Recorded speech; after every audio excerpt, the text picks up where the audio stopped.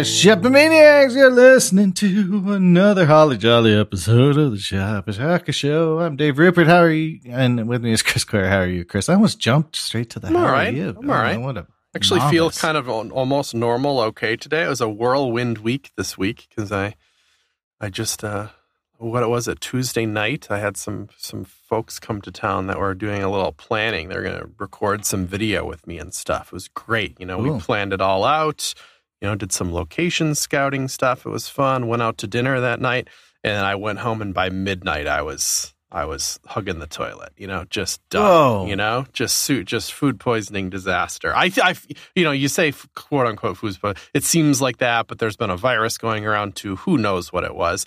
But so, and all these people are from out of town. So the next morning I'm like, I literally can't do the thing that you flew to my city to do. Oh my gosh. Man. But they all were able to readjust all their flights. And so we kind of did the work the next day instead, but I'm still trying to do my job as well and not get behind on things. And then I just took the whole day and just rested, and now I'm fine. Yeah. I'm like back up, and like, so it was one of those 24-hour deals at worst, but it was intense.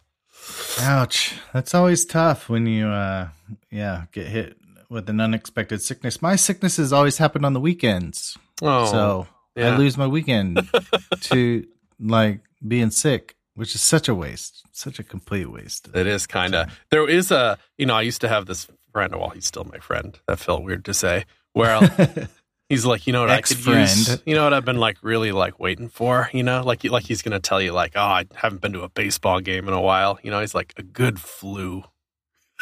You know, just a great purging. Love a good flu. Well, because and I kind of felt them yesterday because there was this roller coaster to it. While I was like, I don't even want to be alive anymore. You know, so bad. Mm-hmm. To when you crest it, your body still feels bad, but there's like such a relief when you stop feeling nauseated that you almost feel good. But then your body's so tired that all it wants to do is lay in bed. So I'm like watching His Dark Materials on HBO or whatever, like the new like Golden Compass thing. But I'm just so perfectly calm and at rest and just watching TV in bed that I'm like, there's actually some like sweet, weird pleasure to this. Because you can't do anything else. I literally can't. I can't even answer an email. But yeah. There was a weird, like, slow down pleasure to it. Not that I could do it all the time, but I think that's what my friend was getting at. Hey, great. Yeah. Dave, did you know that that the color gray in CSS is actually darker than the color dark gray? I did know that. Came up that today. That is super messed up. Why?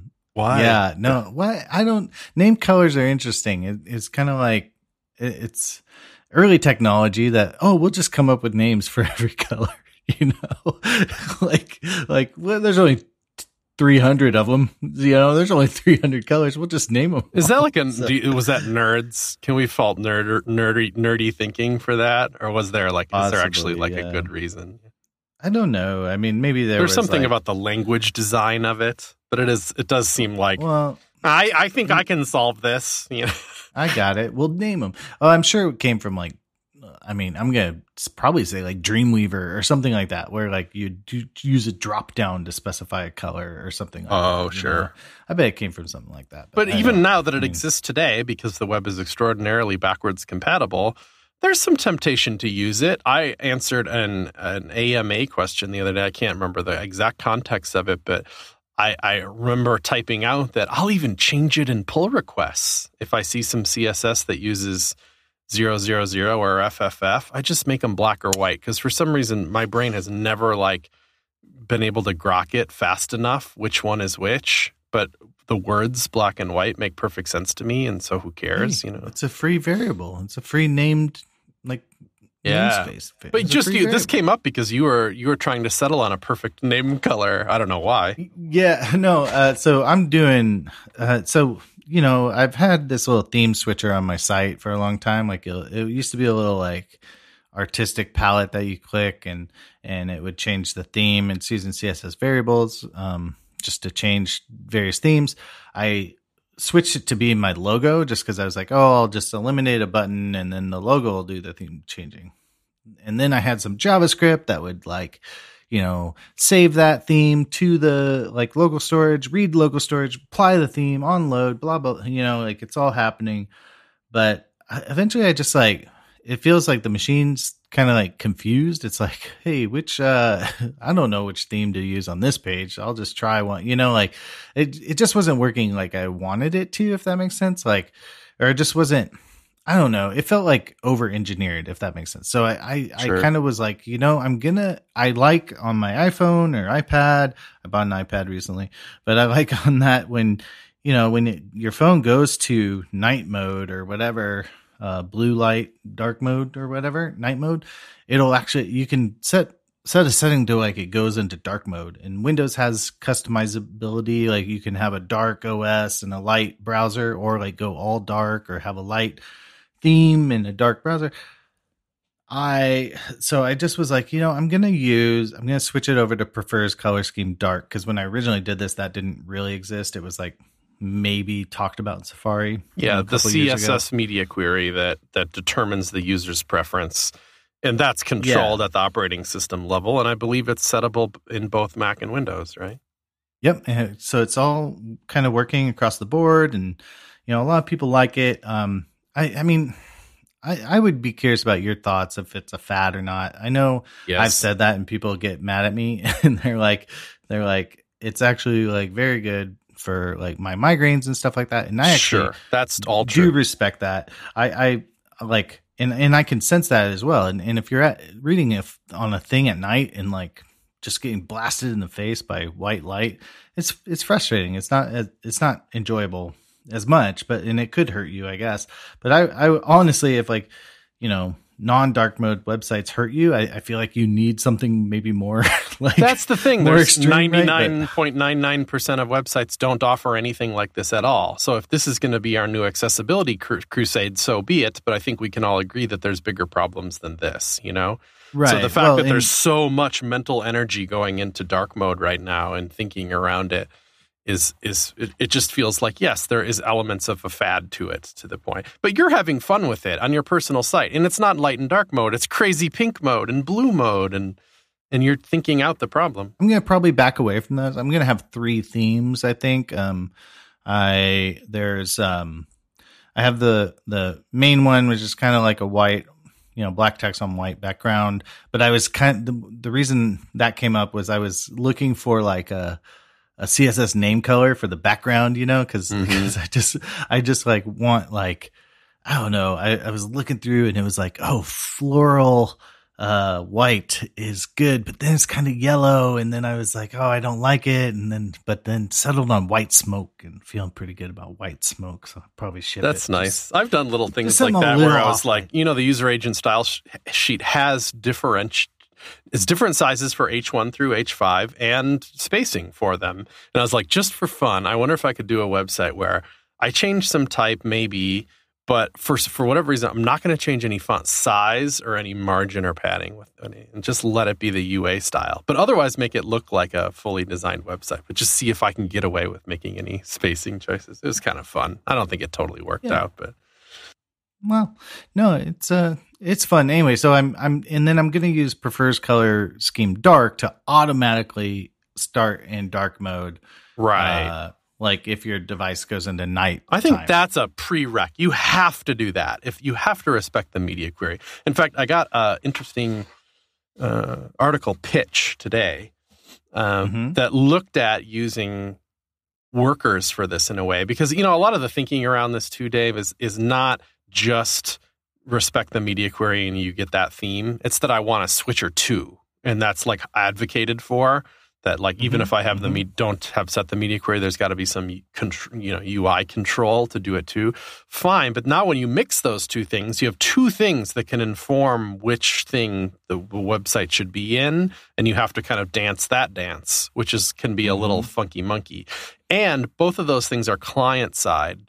And it's nice to not have to like ask client side questions, particularly if they're, because a UI toggle is data that needs to be stored somewhere. So where do you put it? Local storage, cookie, I don't know what you do. It's tempting to put it in a cookie because then you can respond to it server side, meaning that you don't have to download light theme, check local storage with JavaScript, determine that they want dark theme, then switch over and potentially get weird flashes, right? So this was a cool thing where, respect the media query, put that default value in a cookie, then you can use cookie in really cool new modern things like Cloudflare workers. And so you can check that cookie at the worker level and then make sure that you send all the correct classes down in the HTML to make sure that immediately upon load, the most correct choice is being made and it loads in that state. It's an awful lot of fancy dancing for something like this. That's what makes me feel like it's like has elements of fadness, that people are willing to take on this level of technical debt right now because it's kind of cool and, like, oh, I know how to solve this problem. But, a couple years down the road, are people like, you have what set up to do what? Like I feel like sometimes technical debt gets chopped off when it stops being the hot new thing. Yeah, well, and you gotta, it's fun to like make a bunch of infinite themes or something, or even you get into art direction. It's like, I want this post to be purple because I'm just, it's about Twitch or something. And then, who takes preference? Your art direction or prefers color scheme? Which one? Well, and then if the argument is the web is getting so boring, well, you're like, maybe some of the reason it's getting boring is because we're trying to be better about stuff like this, that if everything is so bespoke that we're taking control away from the user. But maybe it's the right answer is your purple art direction has a light and a dark mode to it, so now but that's double the work on your art direction, So that can get kind of intense. Well, so is responsive design. Maybe we just have to double our workload every few years. Yeah, double the workload every couple of years, and that's how we stay employed, Chris. That's how I make money.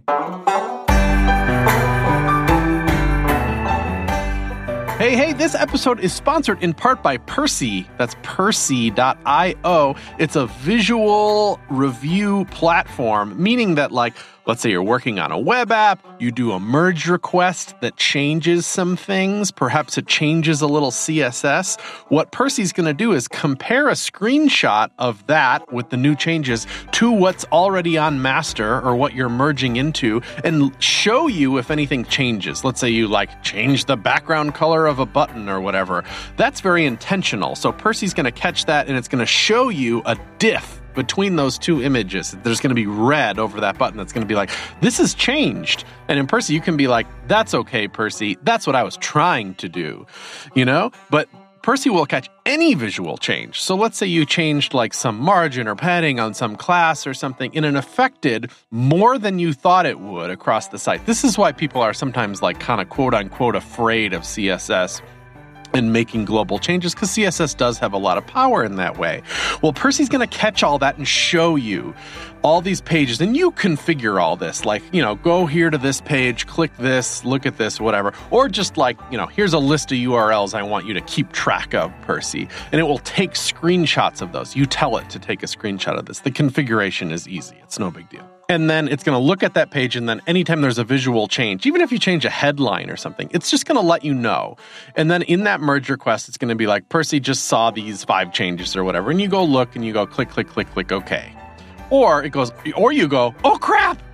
That's totally a change that I did not expect to happen on that page. That helps you refactor code and just be really sure that the code that you're pushing, the way that it visually changes your website, that you're sure of. So it just catches these visual changes in their dashboard. It's great. It's totally integrated into your Git workflow, your continuous integration kind of style, which so many people work in that day. So check out Percy.io. I got a whole screencast on how to set it up and get working on it over on CSS Tricks. If you want to search out and find that, you can really dig deep here if you're interested.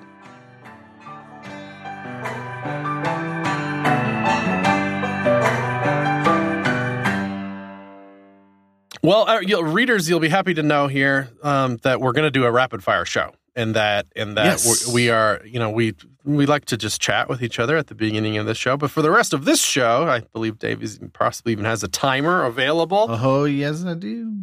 So we are going to not get caught up on any one particular question and just get through as many questions as we have. Because first of all, we like it. Second of all, we've had feedback. In fact, I got one just before we started recording if somebody's like, whatever happened to rapid fires?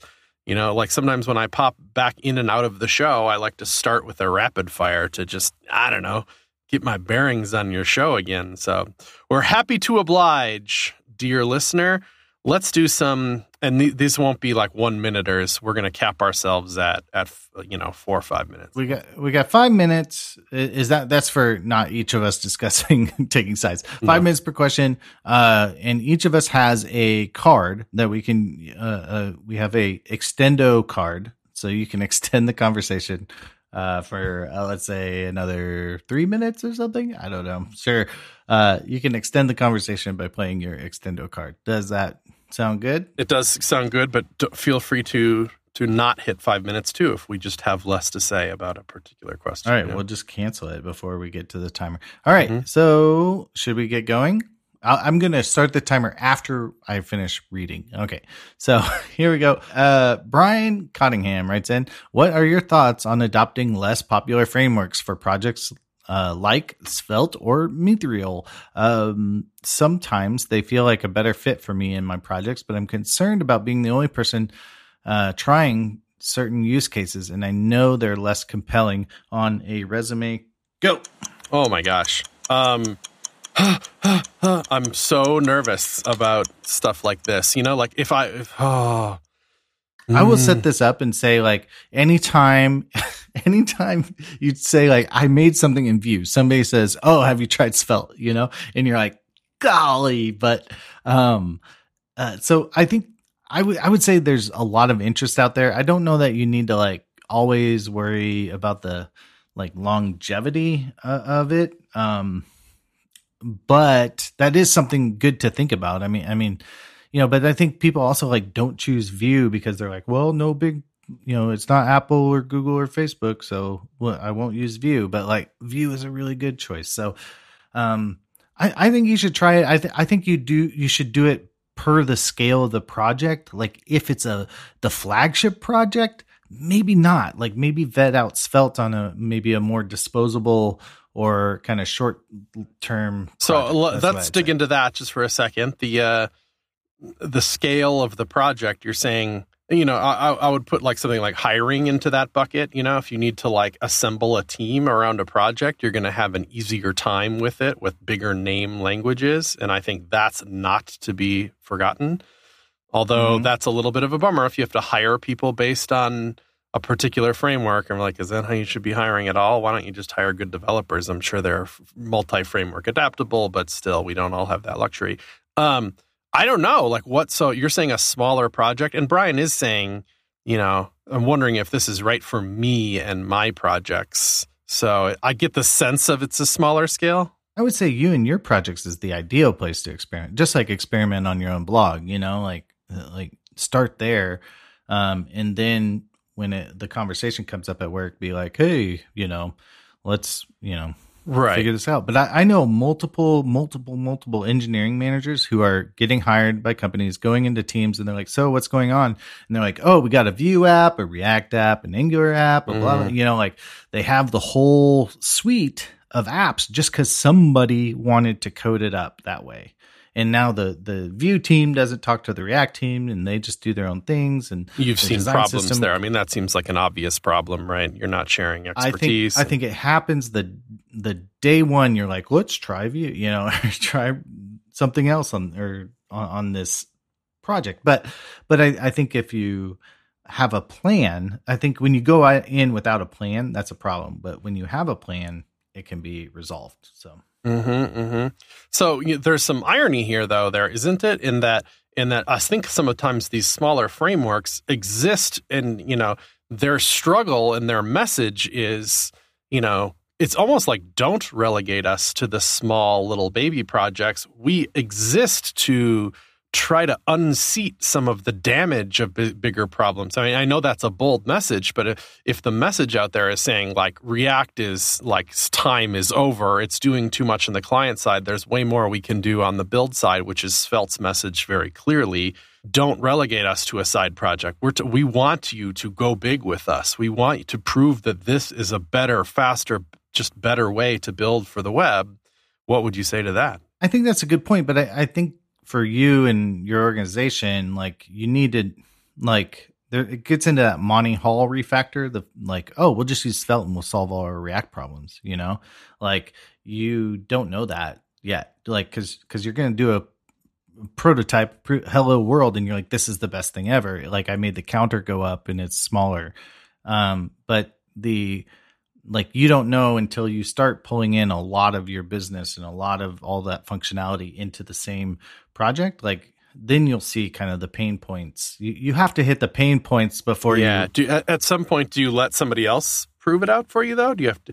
Is it because not everybody vets every framework in the world? Is it just too early days for these smaller frameworks, and eventually it will become more clear if they really are replacements for the bigger libs? Yeah, I mean, why do people use React? Is like, well, Facebook uses React, so we know it works, and so we're going to use it. You need a Boston Globe for your project that, this big thing is written in Svelte, or this big thing is. Would it be smart for Mithril or Svelte to say, we're looking for our Boston Globe, please contact us, or is that too thirsty? Yeah, they should, that's pretty thirsty, but I don't know. You should, I guess if you're a framework author, you should probably be not greasing palms. That's the wrong quid pro quo, but okay. But you should be thinking about that when you want to scale up your project. That's all I was saying. So, all right, here we go. Eric Sakmar writes in. That was fun. Yeah, that's cool. Yeah. Okay. I'm working on an Electron app for a client, and they want to offer a 30-day trial on their software. After the trial has expired, the software should no longer be usable. The client is aware that determined hackers will always be able to hack their way around things. They just want something to make it somewhat difficult for the average user to crack. I guess I can start here. I haven't really built much in Electron myself, but, I'm aware that lots of apps are built that way. And they're built that way on purpose because you can use web technology to port your app then to multiple platforms kind of quote unquote for free, which is nice. I get the appeal there. And in fact, I get the appeal very highly. But anyway, here's one, Slack. Slack's got a native app. I open it as an Electron app every day and leave it open every day on my computer, and it works pretty great. But here's how Slack works, though. Like if I don't have any internet connection at all, it's pretty much useless. It's only an online app, so it communicates with web services in order to work. Now, can you make a totally offline Electron app? You probably can, but you didn't say that your app is an offline app, Eric. So I'm kind of assuming that you're using Electron to talk to web services and stuff, which is probably what most Electron apps do. So if you want to turn off this thing after 30 days, why don't you at least have something in that app that needs to go out to a web service and authenticate its usage, like you log in with a username and password, and then you can use the app. And even if it does something like sets a cookie or does something like loosely like that has to check again after 30 days, and if it can't, the app doesn't work. That doesn't even seem hackable by hackers, really. I mean, I don't know, maybe it is, but it's like your web app has to auth it to work. That seems like the way to go. There's probably a utility, like you could use local storage, right? But Control-Shift-I or whatever, Command-Shift-I will probably get around that, even inside an Electron app, maybe. Does it have a web inspector? I feel like I've seen it before. But I think you'd have people would get around that and crack it, I guess is what you're saying. I think what Chris, you're saying, like maybe put an email, put some kind of OAuth authentication, it's very common, like signing you in, something like that. Have that, then you can just gate it on the account side of things, but then you need maybe another server or serverless sort of thing. That's like, okay, when did this person create an account? When was install event? And then, what do you send to register the computer? Maybe like I'm sure there's some kind of instance or MAC address or something that you could use. But the hacking inclined have ways around that. But yeah, that would be probably the best way to do it. And then your authentication flow has if you think of like a flow chart, it's like, they sign in if 30 days, okay, throw up the warning modal. Otherwise, just let them into the app, or or maybe before that step is, have they paid? Yes. Okay. Throw them into the app. Okay. Are they still in trial? Yes. Okay. Throw them into the app. Has trial expired? Okay. Now get the paywall. So yeah. I think it's pretty. I mean, that assumes there's offline stuff at all happening, right? Because if we made CodePen a Electron app and we just decided to turn off features for you if you aren't paid, I'm not worried about a hacker being able to get through that. It wouldn't be much of an app if you could just set a local storage thing and have pro features on CodePen. That's just not how the web works. Yeah, I mean, maybe I'm selling Electron short, but I think of it like a progressive web app, sort of. It's basically you pre-download the files needed to run the app. That's sort of how I see it, and then beyond that, everything's a web request. I mean, even for content or views or Ajax or getting JSON from somewhere, I think everything should probably be a web request. So now you just have to gate those web requests. That said, I hate that stuff. Authentication, I just hate it. So that's my least favorite part of making websites. So yeah. It's such a vital thing now. It's you almost wish you loved it, or not you necessarily, but people, because it's kind of that's the Tinder that makes the money, really. You have a thing you can log into and you compel someone to pay for it. I need to just sit down and make myself do OAuth 20 times in a row or something. Just some sort of flow. Just to anyway. Or make something that costs $10 that you have to pay for. That'd be cool. So here we go. Timer up. Did it make a noise? It did, right? There it goes. Okay. All right. It's my turn, huh? I get to read one.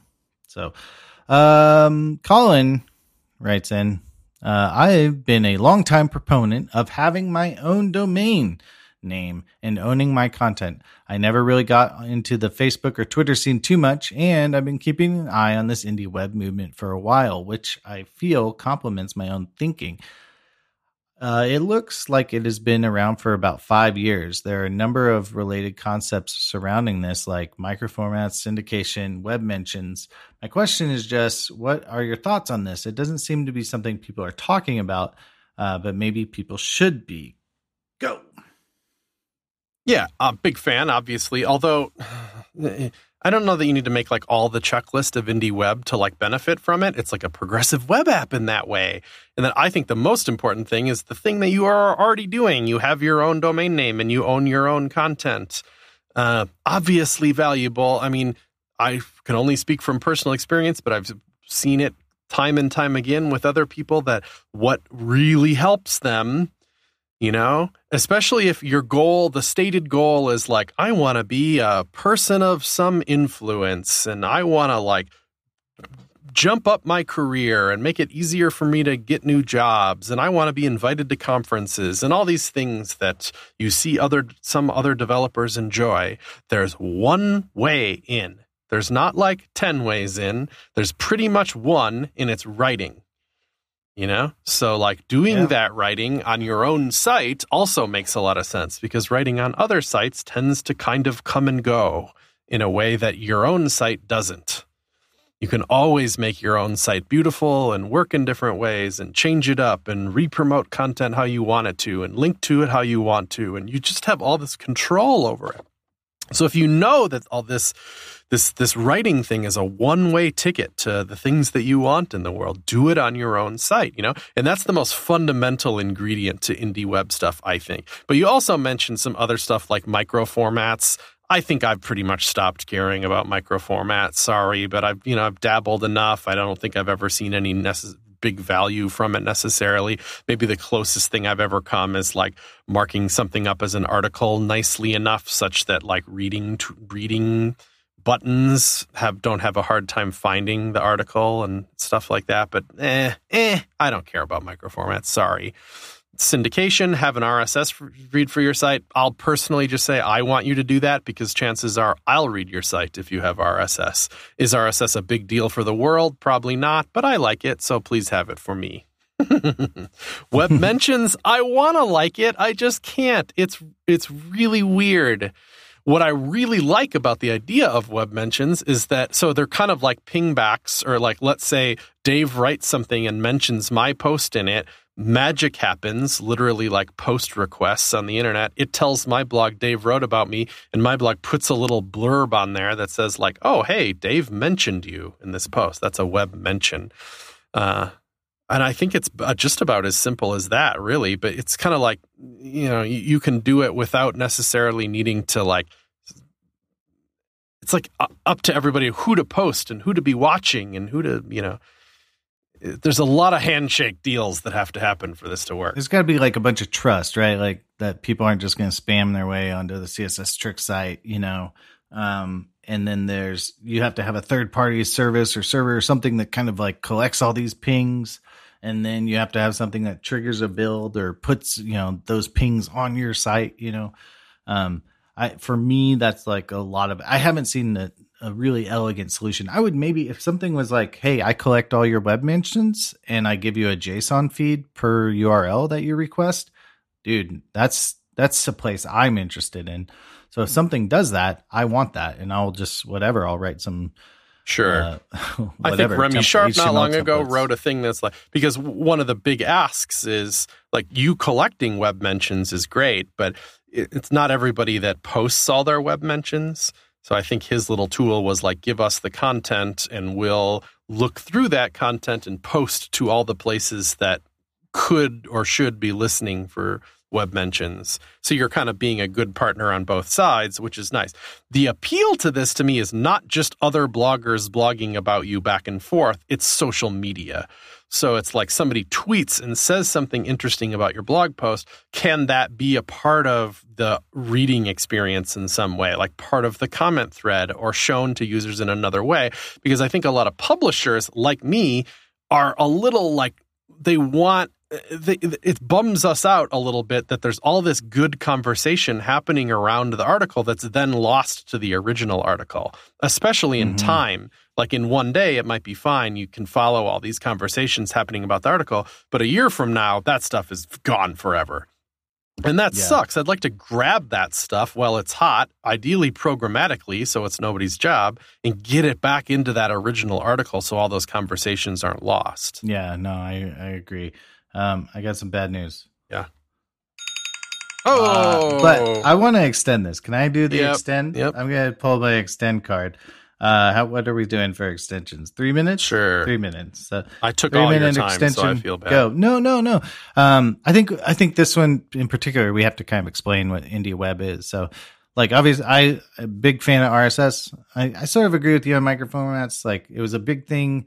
It's still useful, but maybe like it's more search engine tech at this point. But web mentions is, Zach Leatherman does a really good job with web mentions on the site. But there's also like a hierarchy issue for me. Like if Tim Berners-Lee says, "Oh, this is a really good post about the web," I want that testimonial to be at the top, right? But you kind of just get a chronological kind of, sort of anyone who ever said anything about anything. But it would also help me as like a blogger kind of have like social validation. Does that make sense? Not like social validation's everything. Because that's not really why I blog, but like, oh, okay, like 20 people found this thing interesting on Twitter. That's actually helps me, that helps me figure out what I want to write about next, stuff like that. So, that's I think there's a lot of cool stuff in that. But the original question asker Colin was like, I haven't gotten into Facebook and Twitter. For me, I see Facebook and Twitter and Instagram and TikTok, and these are complementary to like your blog too. I wouldn't write those off, but there is that thing where like, you go to some tweet thread. I've done this in the past, and it's like I just dumped a bunch of thoughts into Twitter. The UI is terrible. The threading is just garbage. I'm gonna I wish that would have been a blog post instead. So, I think I'm going to try to find some of those and kind of pull those out into blog posts and stuff like that. But yeah, I think like, that's like the thing is like, or the spirit of the indie web is at least like publish on your own site, syndicate those thoughts elsewhere. Or you can do it in the reverse too, publish elsewhere, syndicate own, peso, but then, but yeah, I there's both ways. And so you could do that. I wouldn't, I think there's value in that too. So don't write off social media is what I want to say. So. But then if you do that, it doesn't necessarily help the original post, which is what Web Mentions is trying to do in a way. But yeah, like every time I tweet, the people that take this the most extreme, like you said, I think, everybody that you don't even tweet, you just publish on your own site and then it tweets, or do the reverse of that or whatever. That seems extreme to me because it's like maybe a quarter of what I tweet would be a good little blog post, but not always, like the format is different enough that it's not 1-to-1 for me. Yeah, and that gets into microblogging, which we should have Manton and Reese on. Oh, that's okay. Well, let's see. What do we got? Anonymous writes in. You ready? Okay. I'm ready. I'm ready. It takes a few taps, apparently. Okay. So it sends an alert, a push notification to my phone that my alarm went off, and I can't engage with the app until I dismiss the push. Sure. Anyway, what even is UX? Cool. I've Apple.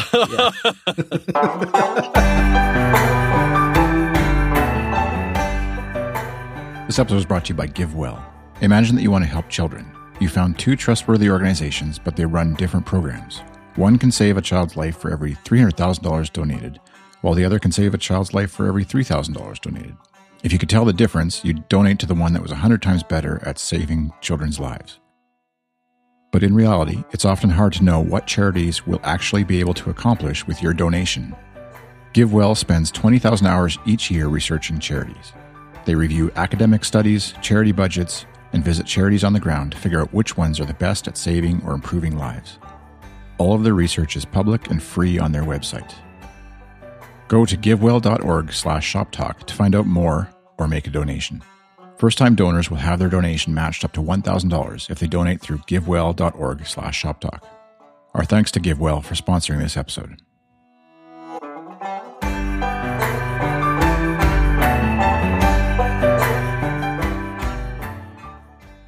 This person, who's totally anonymous, is working for a large, well-known organization in the UK as a full-stack web developer, but less than 6 months, so a newbie there. He says, I love working here, but I can't help but feel frustrated with the technologies they're using to build things.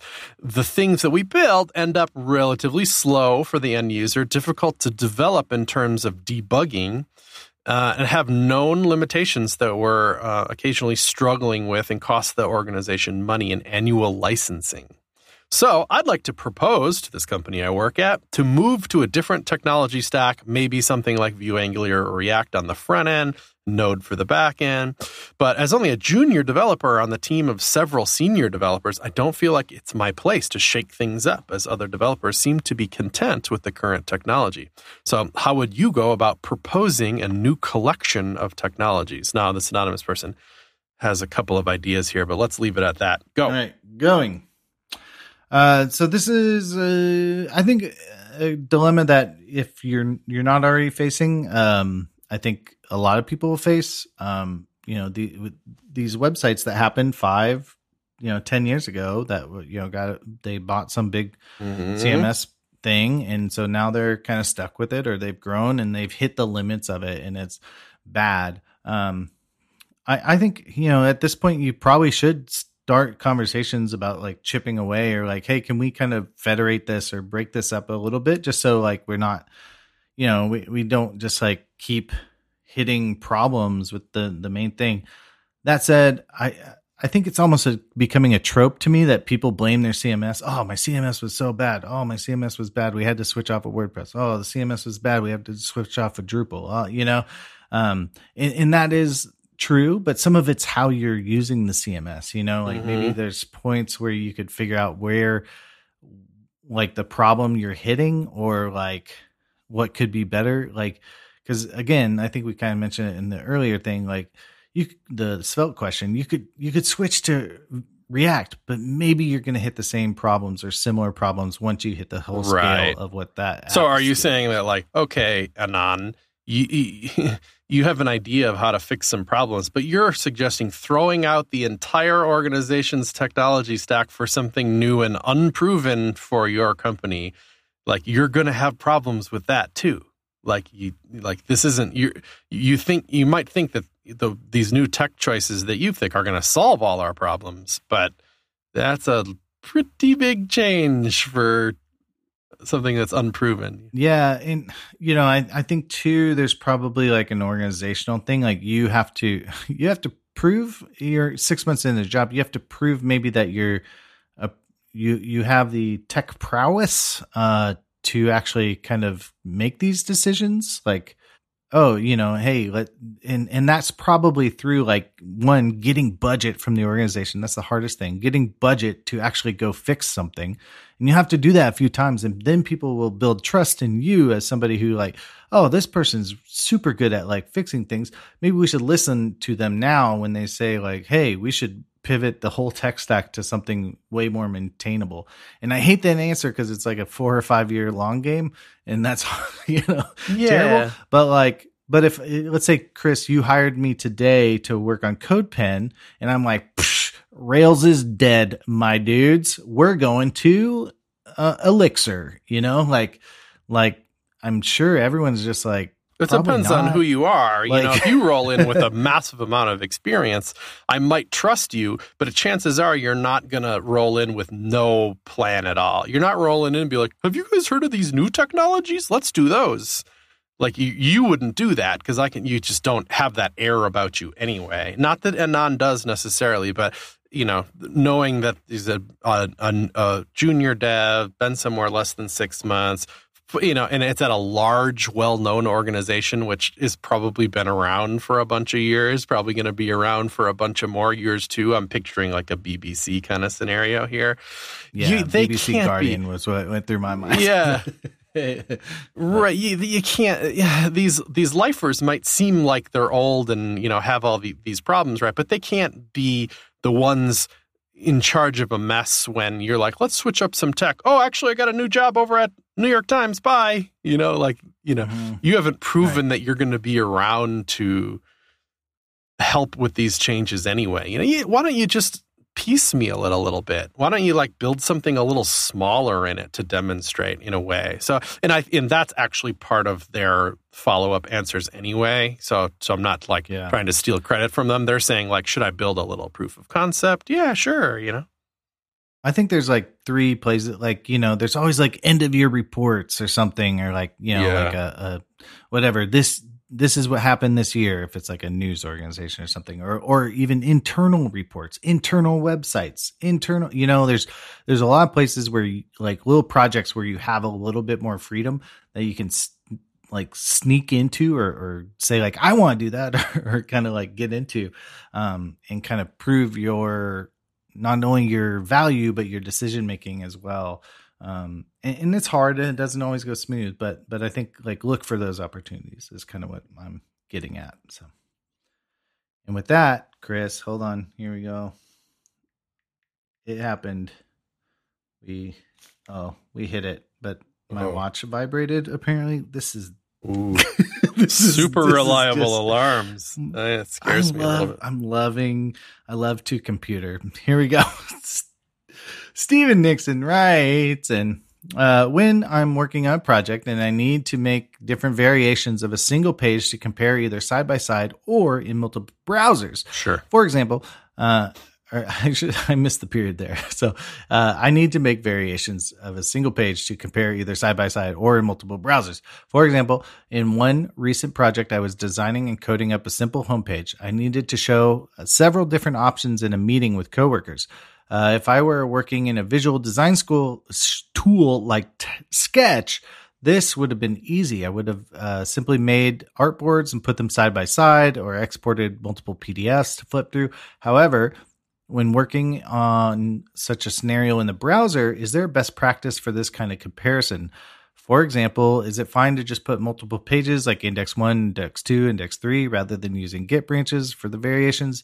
I worry that multi-page approach might be hacky or messy, but when comparing different designs, flipping through browser tabs is a lot faster and less confusing for everyone in the room than pulling up my command line and switching between these branches. So here we go. How do you demo multiple web page variations? Yeah, I mean, it seems like the only strike against the Git thing is because Stephen is picturing having to bring up a design and then, okay, it's time for design 2. Let me go back to my command line and check out a branch and then refresh the page or whatever. Like, okay, that does sound janky. Don't do that then. Like, check one out, load the page, open a new tab, switch branches, load the page there, and just don't refresh the page on page 1. That seems, like maybe that's a little dangerous because, what if you accidentally refresh it or something? But hey, presentations require a little finesse sometimes, so don't do that. To me, I'm imagining, and maybe it's just because I'm a bit more on the developer side, that doing the branch thing is the right way to go, just because it's probably not just an HTML file that has to change. There's a bunch of assets that have to change and CSS that has to change. And doing that as a branch is good because then if you decide on version 3, you can just move forward from that branch and that you're not having to clean up a mess from version 1 and version 2. That version 3 is already this clean, isolated version 3 that doesn't have any remnants and crap from versions 1 and 2. So doing it as a branch is nice. Now, it depends on where you're deploying and what kind of app this is and all that. If it's just a little prototype, great, have it on your machine, whatever. But that means it can probably go to Netlify. And what's nice about Netlify is that you get pre-built URLs from your commits for all these things. So you don't even have to worry about doing it locally. You just bring up the URL from that commit that Netlify will build for you, which is really nice for that case. Or if it's a project that just can be on Netlify anyway, well, then all the better. Then you'll have URLs from all these commits. So just as a little trick, even if you're not hosting on Netlify in the end, the fact that they do these per commit builds for you might be really useful. Dave. Yeah. Well, I use all of those. I mean, the index 1, index 2, we use that. We do Netlify branch deploys. If it's kind of more we usually use that for hey, this is going to change. New font stack. We just changed the font stack. What do you think? Get ready for this. We use it as sort of a broadcast sort of tool. Get ready. A big change is kind of coming. But we'll do we'll have a separate prototypes folder or whatever for and then people kind of know okay, this is just a prototype of the thing we're actually going to build. So we'll do that index 1, index 2. But can I blow your mind a little bit? Have you heard of this tool called CodePen.io? It's an amazing tool. And you can fork your own work inside of it. And you can even import style sheets from a master file and then build a collection of the thing I want to demo dot whatever. And so you can use CodePen to demo things. And I've found, not to whatever, not too much of a commercial, but when people see it in a CodePen, they're like, oh, okay, this is not the real thing. This is just ideas inside of a CodePen. And so that's awesome. That's the place you want to be when showing off an idea. You want to be hey, this is in the browser and this is what it looks like when it squeezes and stretches. You have the code window right there. You don't have to drag a browser window all dumb. This is great. Anyway, so I would recommend trying out CodePen too for this sort of stuff. Get a way to consume your system. Whether I hot link the production CSS all the time to stuff, and then build out a page, copy paste it all in there, and just be this is kind of what it looks like. So I recommend doing that. So yeah, prototype-y stuff. Thanks for the ad, buddy. CodePen's perfect for it. You just build it in there, and then people are oh, okay, that's cool. Let me take that fork, done. If you have an organization, it gets even better. But private pens, pro. Anyway. That's right. All right. Pro features we saved are some great. time. We have 40 seconds left. I'm going to give you 40 seconds back here, Chris. Okay. So, all right. Next. Is this the Stephen Munsey one here? Yeah, Stephen Munsey. Open source is great, but when combining technologies, the water can get murky. If you want to have a website built with a static site generator, such as Jekyll or Hugo, and use a framework such as Bootstrap or Foundation, you run into duplications, vastly different build tools, and file structures. And you suggest online courses that teach how to integrate these technologies and how to keep them current for a beginner. Let's hit the button. Right, starting timer. Go. Well, I'm imagining what they mean here is that, okay, you got Jekyll, and that means that at the command line, you got to run something. Run Jekyll run. Jekyll serve.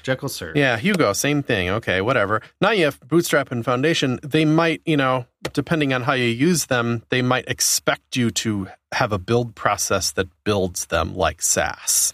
So now you have two things you got to do. Like npm install Bootstrap or whatever. Yeah, sure. Right? And these are there's a lot of different stuff going on here. There's different languages, different things building them. I could see how that, people talk about these things so independently of each other, but there's confusion in the combination. I think that's very fair. What do you think of it? I mean, whatever. I've been making websites for a damn long time. I've given talks on command line tools, but I still I always find myself in that situation where it's what's the easiest way to do this, and it's hard. What about your site? Do you have a hot reloading? How do you style DaveRupert.com? Is it just CSS, or you use a preprocessor these days? Because it's Jekyll, and Jekyll comes with Sass for free, right? So I can put all the Sass in a Sass folder, and it'll compile the Sass. However, that is very slow, so you don't want to do that all the time, I guess. But because it's Ruby Sass, not the new Sass. I guess Jekyll 4 maybe you fix that. But I'm in the situation where I have a critical CSS file, and I put that in my includes directory. And Jekyll Sass doesn't even know what that is. It's I don't get it. Never seen that. I don't even see that file.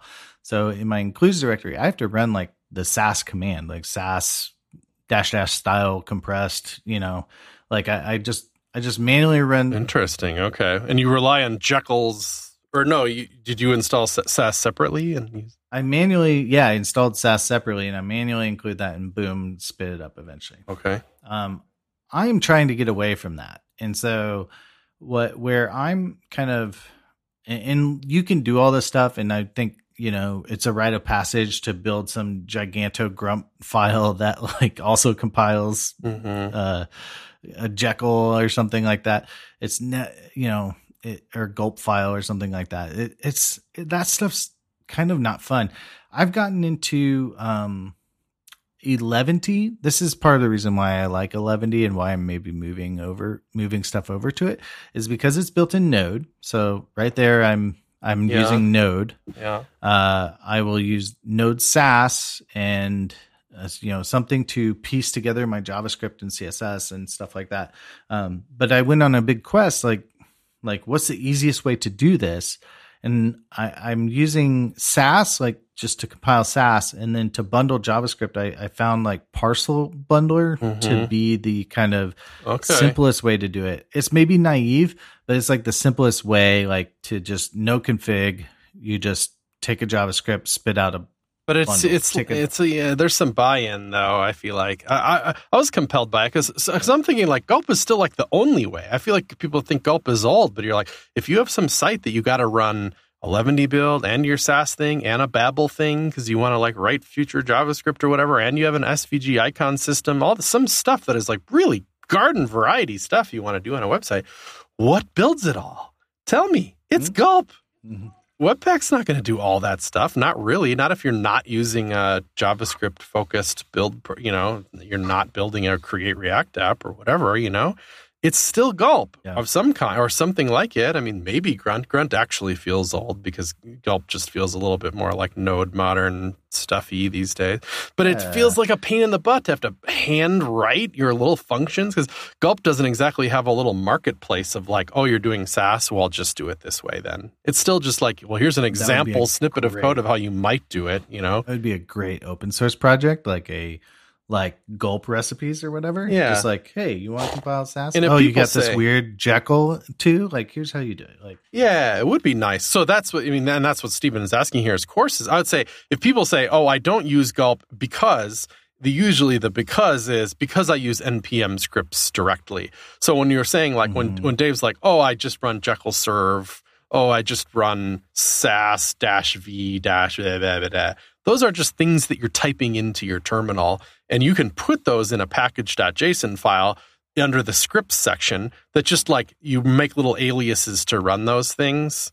So you can just say yarn run whatever and put them. So Stephen, if you're looking at this, look at NPM scripts And I think tutorials you find around that will be along the idea of combining technologies. That's all I got. That's all I could say. I would just repeat everything 5 more times. So, all right, next question is Mike. I am wondering if you guys have any advice on working on multiple projects and ideas. For example, I work a full-time job as a web developer. In my off hours, I do freelance because it's hard to say no to extra cash.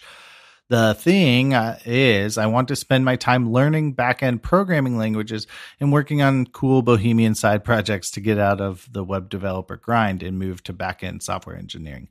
Any advice on balancing the three? And I feel like we've answered questions like this in the past, but we can tackle it. 5 minutes, go.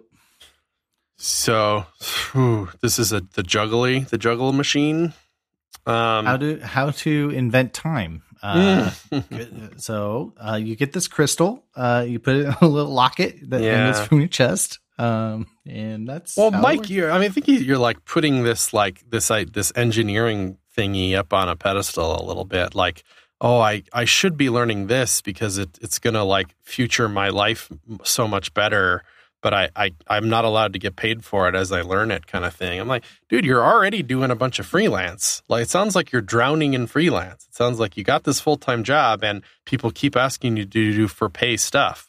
Like, roll with the paid stuff, dude. Like, that's a nice place to be. Like, not everybody is being asked to be paid all the time. Yeah. Well, and I would take it a step further and say, like, double your freelance rate.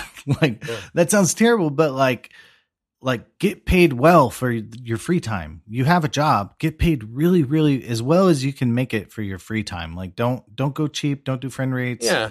I say that as somebody who does that stuff. And if you're trying to learn some engineering stuff, can't you sneak some engineering into these paid projects, like get paid to learn them as you go? Like just little stuff, Yeah. If you doubled your rate, then you could buy your own time. Like you work on a project for 2 weeks, you can buy your own time for 2 weeks to learn backend programming and make a side project that's your own thing. So like just charge money and then take time. And like I will say from experience, you're going to burn out real bad. So careful there. Like you're burning the candle at 3 ends. So you got to be careful about your energy and mental health. I mean, if you're 20, it's great. You're having fun, but like also like go meet friends outside somewhere. So that would be regarding that burnout thing, I think that is interesting in that you're more susceptible to burnout if you're doing this because you think you have to and your future hinges upon it, and you're at less danger for it if you're doing it because it's fun as heck. If you're like spending a little time after work building a little calendar app with cloud functions or something because it's like super exciting for you, you're probably not going to burn out quite as fast. You're still burning yourself out in an interesting way, though. I mean, you're still like straining your eyes and straining your back, and perhaps like any excitement you have about coding, you're not like building up any excitement because you're just using it all up the second you have it, So worry about the burnout a little bit, but if you really like hate every second of it and you're just doing it because you think there's like some money at the end of the rainbow, your risk of burnout's a lot higher. Well, how about this plan? You take the freelance work and then you hire your friend to do it, and you pay your friend and you take a little bit off the top, and now you're getting paid for your friend coding. Yeah. And like start a business, you know what I mean? Like if like, I don't know. I mean, unless you really like helping people. I wish I had the balls to do that. But like, then you're like, or you could pitch in on the project and make money. Like, but like, buy your time back. That's what I'm saying is like, there's, pay your friend, what's the Tom Sawyer thing or whatever. But like, just there's ways to make money that aren't exactly like you doing everything or whatever. So, I mean, that's how companies work. You hire people to work on things that you don't have time to do. Time is money. So like, anyway, I've been in your place, and I love doing side projects. Sites are my hobby. So like, it's tough, like, so, because you're just like, oh, somebody comes up to you, they're like, I have money. You want to build this thing? You're like, yeah, I do. Sure. Yeah. I was going to sit on the computer anyway. using a Squarespace? Well, I was sitting at the computer all night anyway, so sure, I'll do it. So I'd be happy to work on your thing for a third of the time and screw around on Twitter for another third of the time and like read dumb blog posts for another third of the time, but charge you for 100% of the time. Sure, that'd be great. Yeah. Yeah. Well, okay. So, I mean, like, I just think like you're like, I don't know. I think keep the steady job, but like if pay or make money on the side, or even come up with ways, either doubling your rate or paying somebody else to do the work, and like you can come up with a way to like buy your time back, basically, so you don't feel like you're negative earning and stuff like that. So, all right, hey, we have 0 seconds left. So there we go. All right. Well, this next one is what's that? One more. Okay, let's do Eric E. How about that one? Okay, Eric writes in, how should pull requests be managed? I work at a company that provides software as a solution, SaaS. We frequently have a problem where pull requests slowly build up to the point where the manager tells everyone to stop what they're doing and review until they're gone. We have about 10 people in the team. At a previous job, PRs were handled differently. The author had more responsibility of making the PR sure the PR was merged. The author would ask another developer if they could explain the PR to the other developer. Often the author would realize their mistake while explaining, and the reviewer had to listen to make sure it made sense to them later, and they would review the code privately for a little bit. I thought the system at my previous job was a good system. So how are PRs handled at other companies? Oh, that's pretty fun. I mean, so the new company, the setup is they just pile up until a manager freaks out and makes everybody do a review on them till they're gone, which does seem a little weird to me. I mean, I think, in my experience, PRs are kind of exciting. They're a representation of a finish line for something. They're like, wow, you did it. That needs to go out, And I know they can be as simple as a single line of code or big, complicated 400 files changed kind of thing. But whatever they are, there's something that's destined for production. There should be something kind of exciting about that. Like, we did it, team. This is going to go live. I would say at CodePen, they're pretty exciting, and that, things change so much and it's just nebulous. And I wouldn't say we have written documentation on how we handle them, but we try to make it a pretty high level of priority.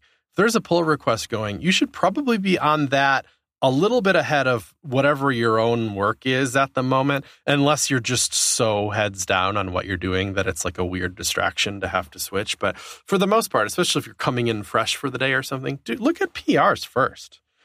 Because they're like, somebody's just waiting for that to go out.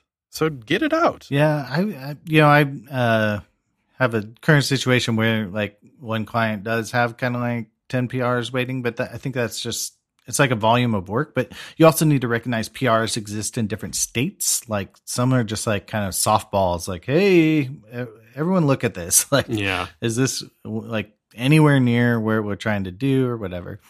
Some are, nitty gritty, huge refactors, right? Like, hey, I replaced every semicolon in the project with obscure Hungarian Unicode, so people need to everyone take a look and make sure pull this down and try it out, so It might help in your issue tracker to have labels on the type of PR it is, like a good first PR or something like that, or maybe you put estimates on the level of the PR.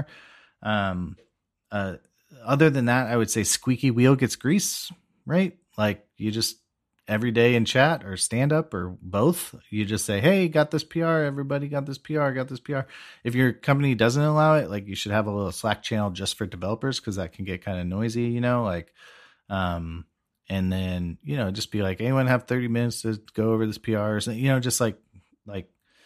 you just be a squeaky wheel and get it merged in. Another thing you could do, this is all organizational, right? The problem is not the code per se, the problem is how the organization and how y'all are dealing with it. I would talk to that manager who is calling the fire drills, and just say, hey, can we just schedule an hour every Friday to go over PRs and do code reviews or whatever? So that this doesn't keep happening, because what you're doing is crashing our day, and that makes everything else late. So if we had a plan for reviewing, or a cadence or a schedule, it probably would happen in a better manner. So I think you have a organizational problem in addition to I don't have time to look at this code problem. So there does seem to be something fundamental about it, though. Like if you can't get PRs out, then what? Like that's how work happens. That's the last moment. Yeah. Well, and there's, again, back to the labeling, like there's high priority, right? Yeah. Like this is a feature. This is a bug fix. This is blocking this whole entire arm of work. Your